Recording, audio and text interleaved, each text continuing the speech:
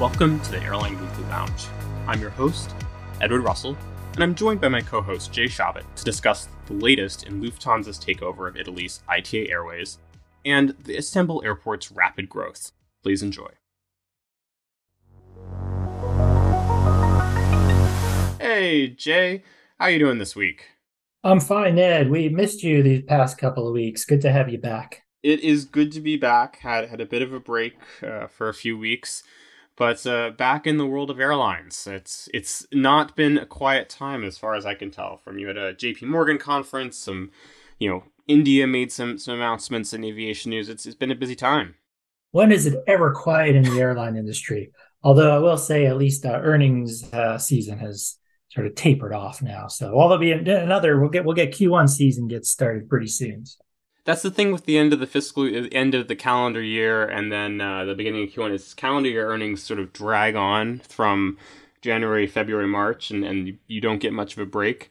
Whereas quarterly earnings tend to all go in a very short period. I'm not sure which I like better. It's I like the break, but then it's also tough when you've got 12, 15 airlines reporting in 1 week. Right. You get that real intense, those intense couple of weeks at the beginning of the quarter. But yep, it's in any case, we're already we're recording this on Wednesday, so we're not quite in April yet. But by the time some of you will be listening to this, it'll already be the second quarter. Absolutely. So first up, we're going to talk about one topic that's pertinent to the end of the week is Lufthansa's bid to take over ITA Airways. Now, they have a March 30th deadline, I believe, or March 31st deadline to reach a April, deal. right? Oh, April 30th. Okay, so not quite as imminent as I thought, but a nearing deadline to reach a deal with the Italian government to take over ITA Airways. And Lufthansa's group CEO Carsten Spohr was making some comments in Brussels on Wednesday about, wanting a valuation that reflects the losses that ITA racked up last year. Yeah, and just some background. So ITA Airways is Italy's national airline. It's fully government controlled, and I won't bore everybody with the all the history there, but it's essentially Alitalia in reincarnated. The Alitalia on multiple occasions was put into bankruptcy, and they at one point got Air France to invest, Air France KLM. At one point they got Etihad to invest, and nothing ever worked. And then COVID came around, and it just it turned out that they had to bury Alitalia, but they still wanted to keep something alive, so they created this ITA thing. It launched last fall, and 2021, fall 2021. oh, So 2021. yeah. Yes, thank you. Yep. Okay. So fall 2021. So it's more than a year old now. And it yesterday reported its losses. It's not a public company, so we don't get full details. But I don't think you really need to know more than this. It lost roughly $500 million in 2022. The loss margin on that was something like negative 31%, I think it is. And Yikes. yeah. Yikes. It's and I don't think that surprises anybody. I don't know about you, Ned, but I've never run into anyone that said to me, "Oh, this ITA thing is going to be a real smash hit." I don't think that there was any kind of doubt that this thing was going to lose money. Now, what they hoped, and the hope is still alive here, is that someone would come in and take another chance on this. And as you mentioned, Ed, Lufthansa has a preliminary deal to buy part of the airline and ultimately, take an option to buy the whole thing. And They're that's still, and just so our listeners know, it's the initial stake is 40% in ITA with an option to take full control of the airline at a later date. yeah, and you might ask, why would anyone want to touch this thing? And it's a fair question. I mean, after all, Air France got burned by it, Etihad got burned by it, and there have been Italian companies as well who tried to step in and do something with it, and nothing ever works. And in Lufthansa's mind, the reason why it remains interested is that it does have, ITA does have some valuable long haul traffic. And the calculation here is for Lufthansa is that if we can pump some of this, rather high yield business and even leisure traffic from Italy through our hubs like Zurich and Frankfurt and Munich, rather than through Paris, Amsterdam, which is kind of where it's traditionally gone over the years, that might make it worthwhile. So even if ITA, gets hammered on some of these short haul routes competing against the Ryanairs of the world, that may be okay because it may add to our bottom line, especially if we can get a really, really discounted price. And especially if we can, perhaps you can imagine what the negotiations with the government sound like. There's probably talk about, it's certain labor conditions and whatnot. So that is the calculation. There's definitely risk, though. I mean, you're buying a company that just lost a half $1 billion. In a year that It's we should remind our listeners was record revenues for almost every airline out there. good Not point. everyone made a profit, but most airlines eked out some, you know, small profit. It was a better year than I think many expected. Good point, right? If you, and again, we don't have the details. We don't know, theoretically, they could have lost most of that money in the first quarter when things were legitimately bad. Right. And then, maybe they did great in the third or fourth quarter, but I doubt it. I don't think that's the case. I think this is just, yeah, It's funny to me like how Italy keeps struggling with this because the whole concept of creating ITA was to strip out all the bad parts of Alitalia and just leave the good parts, and yet they seem to have been unable to do that. And yeah. I haven't had anyone tell me, "Oh, ITA is a great idea," either. But it's like, how hard is that to do? I mean, clearly it is, but it seems like a basic, a simple, effort.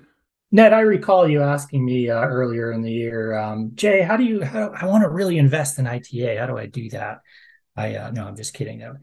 I haven't heard What anybody. was there a better way to burn up $1 billion or so? I don't. Yeah, there might be. It might be a fun way to do it. You Oh, can fun. maybe, Yes, yeah. yeah, maybe get some discounted seats, and I'll tell you if you're a part owner or something. But or an ITA, excuse me. I should use the most current nomenclature there.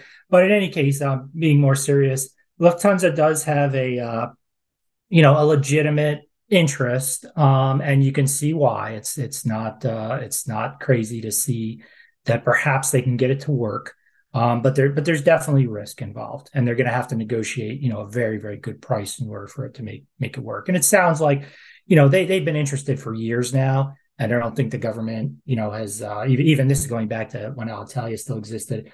I don't think the government was ever really willing to go as low as Lufthansa wanted. I know for a while, Air France and even Delta were expressed interest in ITA, saying, okay, all else being equal, we'd like to, keep this Italian airline within the confines of SkyTeam and have that traffic still get pumped through Paris and Amsterdam. But ultimately, they walked away, and it's Lufthansa's asset to have if they want it. Yeah, and Air France, KLM, they've turned their attention to Tap Air Portugal, which I've read as somewhat better books than ITA does. So the Italian government doesn't seem like they have many options on the table. Whether they think they can sit out and wait for a better deal in the future, it remains to be seen. It's a government; they have different motivations than a pure business deal. But yeah, it's going to be interesting to watch. You've written in the past, Jay, that Lufthansa has a checkered history of its acquisitions. They haven't always turned out the profit centers that the group has hoped for. So it'll be interesting to see what happens with ITA. But as a network guy, I am very curious to see how the networks evolve if the deal goes through. How they shift ITA's flying to feed their hubs in Frankfurt and Munich, Zurich, Vienna, and what they keep in Rome. So that'll be interesting to see. Yeah, that can get complicated. And I'll just say a quick word about TAP Air Portugal. You mentioned them, and they actually had a very good year last year. And part of that was because Portugal, being a very leisure-heavy destination, kind of benefited from a lot of the trends that have been sort of in vogue in 2022. Leisure destinations have done better than business destinations in general. Now, Italy, you would think would fit that bill as well. And it frankly probably does. I mean, in terms of tourism, Italy probably had a rather good year in 2022, especially, in the summer. And the only issue is that it wasn't ITA benefiting from it. It was the Ryanairs and the EasyJets of the world. Um, but that's, you can see how TAP Air Portugal, they had a good year, and there's Lufthansa probably looks at that and said, we can have ITA, we can see the same scenario at ITA. Absolutely. Well, that's Mm-hmm. something that we're going to continue to watch and continue to cover here on the Airline Weekly Lounge. For now, we're going to take a quick break and we'll be right back to head down to the Bosphorus.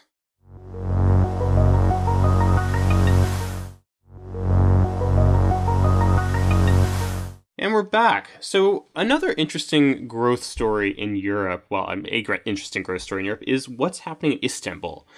Jay, you and I have talked previously about the success of Turkish Airlines. Pegasus, which doesn't actually serve the main Istanbul airport, is one of the most profitable airlines in the world. But, something going on at the Istanbul airport right now is they're seeing a surge in flights by new airlines for the market. According to DO data, in 2022 and so far in 2023, 15 airlines have announced new service to Istanbul, and these are 15 airlines that did not serve the airport or the city prior to the COVID crisis. Among them are Wizz Air, Air Baltic, EasyJet, Flyadeal, and the list goes on. So it's a fascinating story going on there. Yeah, and Istanbul right now, and Turkey in general, if you include some of the big leisure destinations like Antalya, that is the I don't know what's the word for it, but that is center stage in the airline industry right now. That is a very, very hot market, almost in the same way that maybe Dubai was 10 years ago. And that's not to say that Dubai isn't, still an exciting market and all that. There's a lot certainly going on in the Gulf region with Saudi Arabia, but there's just been a lot of action in Istanbul in particular, with Turkish Airlines just expanding like crazy and doing so very profitably. And then, as you mentioned, Pegasus doing exactly the same thing. Most of it over at Istanbul's other airport over on the Asian side, the secondary airport. So just a lot of action. It's not a market that gets a ton of attention from foreign long haul carriers. So it's not like, the U.S. carriers are rushing in, or you don't see a whole lot of Asian carriers rushing in. It's more, when you talk about foreign airlines, it's more the sort of the short haul, as you mentioned. I think you mentioned EasyJet and Wizz Air and a few others. They're definitely active in the market, but the sort of the central players in this movie here are the Turkish carriers themselves. It's just Absolutely. breathtaking. Like their expansion is just crazy. Oh, yeah. So here's some numbers for you. In the second quarter of this year, seats at the Istanbul airport, this is not including the secondary one, but the main airport, will be up 19% compared to the second quarter of 2019. And Turkish Airlines, the largest airline at the airport by far, is going to be up 20% in terms of seats. So significant growth at Turkish and across the airport as a whole, because a lot of other I'm looking at DO data here, and a lot of other airlines are also up by double digits or more. So it's really impressive. But you make a good point. It's funny because I think of Dubai and Istanbul and I compare them in my head, and Dubai, while it doesn't have a very large local market, it does have things like a major financial center for the Middle East and other things that are drawing in foreign carriers. It's a major point to connect around that region. Whereas Istanbul, as big of a city as it is, and according to the airport, they have a 20 million person catchment area, which is huge. But Istanbul is arguably a regional market in Europe. It's not a large financial center. It's, people go to Istanbul to go to Turkey, not necessarily to conduct business in the greater European market. Mm-hmm. Correct me if I'm wrong, Jay, but No, I it's think yeah, I think that's yeah, all correct. Mm-hmm. and that's so when I was talking to the airport, and one thing that they really said is they're targeting these low cost point to point airlines that I mentioned, really to bring in visitors to Istanbul. And that really fits with what they can do because it's an extremely historic city. Istanbul used to be Constantinople. It's been, it was the capital of the Roman Empire for a period. It's thousands of years of history.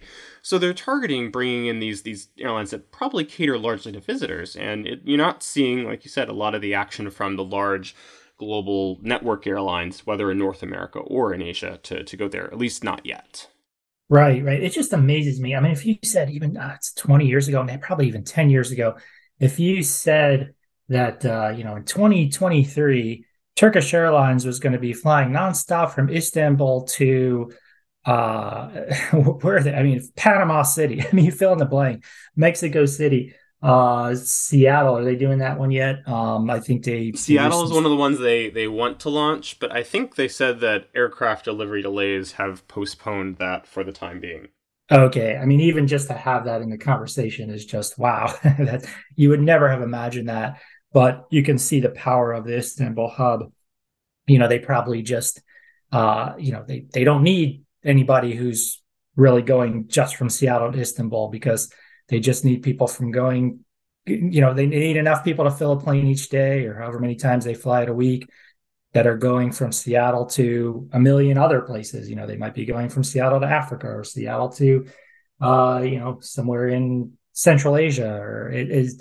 So that's kind of Istanbul is a kind of a poster child for the power of a big hub, and it's a Absolutely. yeah, and yeah, and it's that's all something remarkable. that the airport CEO Kadri Samsunlu, and apologies if I've butchered that name, said is they fully support Turkish Airlines continuing to expand their connecting hub there.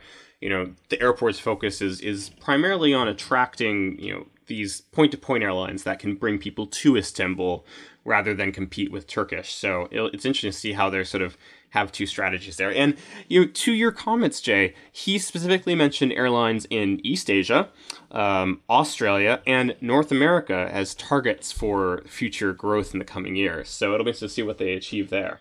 And that's been one you mentioned Australia, New Zealand. That's one area that the Gulf carriers have been able to serve, and Istanbul and Turkish Airlines have not up to this point. And that's Well, it's starting to it's it's just change. it's just a couple more hours further, which makes those extremely long flights just so much longer.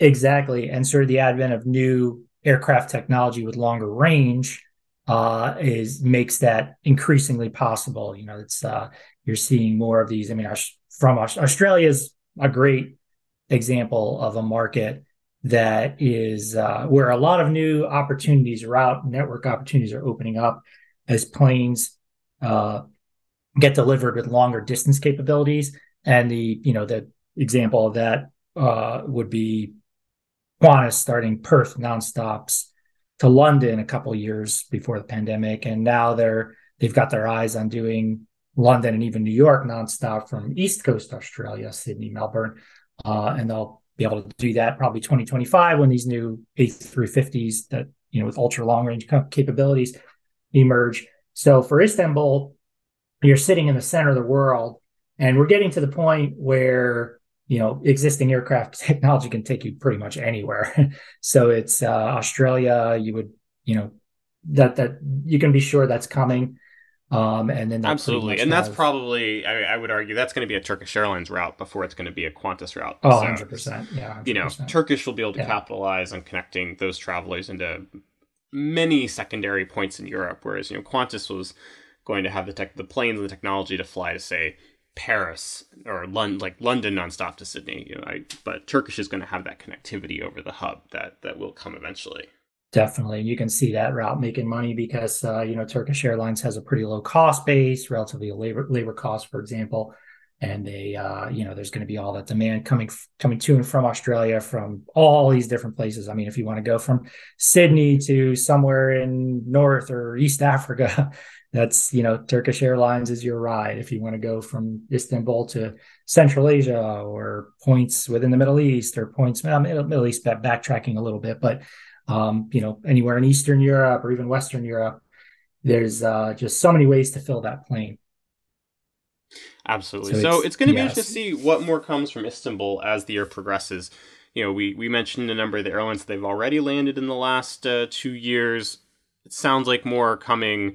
Interestingly, the airport CEO said that they don't offer incentives to carriers. They just have a low cost base, which sort of differs from many of the other airports that I know are trying to attract airlines. But it seems to be working for them at this point with the numbers that are coming in. So Yeah, and I think that one other issue they've had in the past is particularly with the attracting low cost carriers.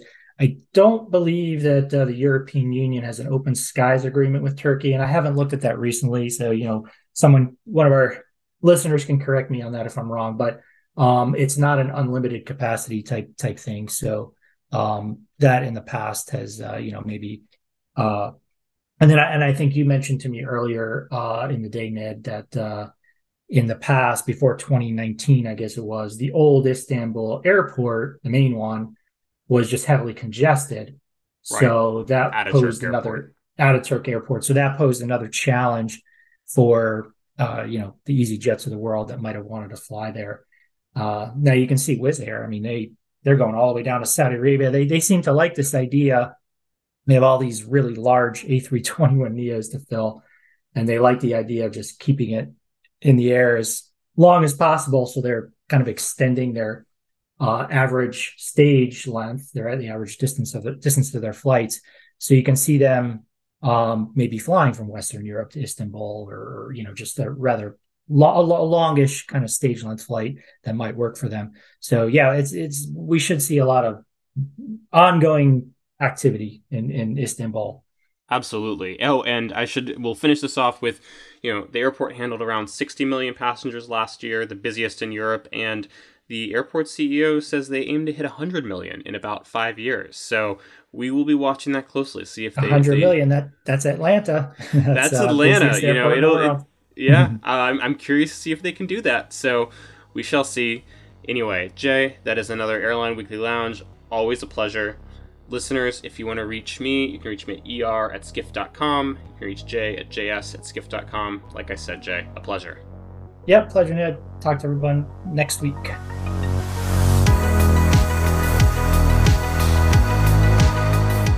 Thank you for joining us for this week's episode of the Airline Weekly Lounge podcast.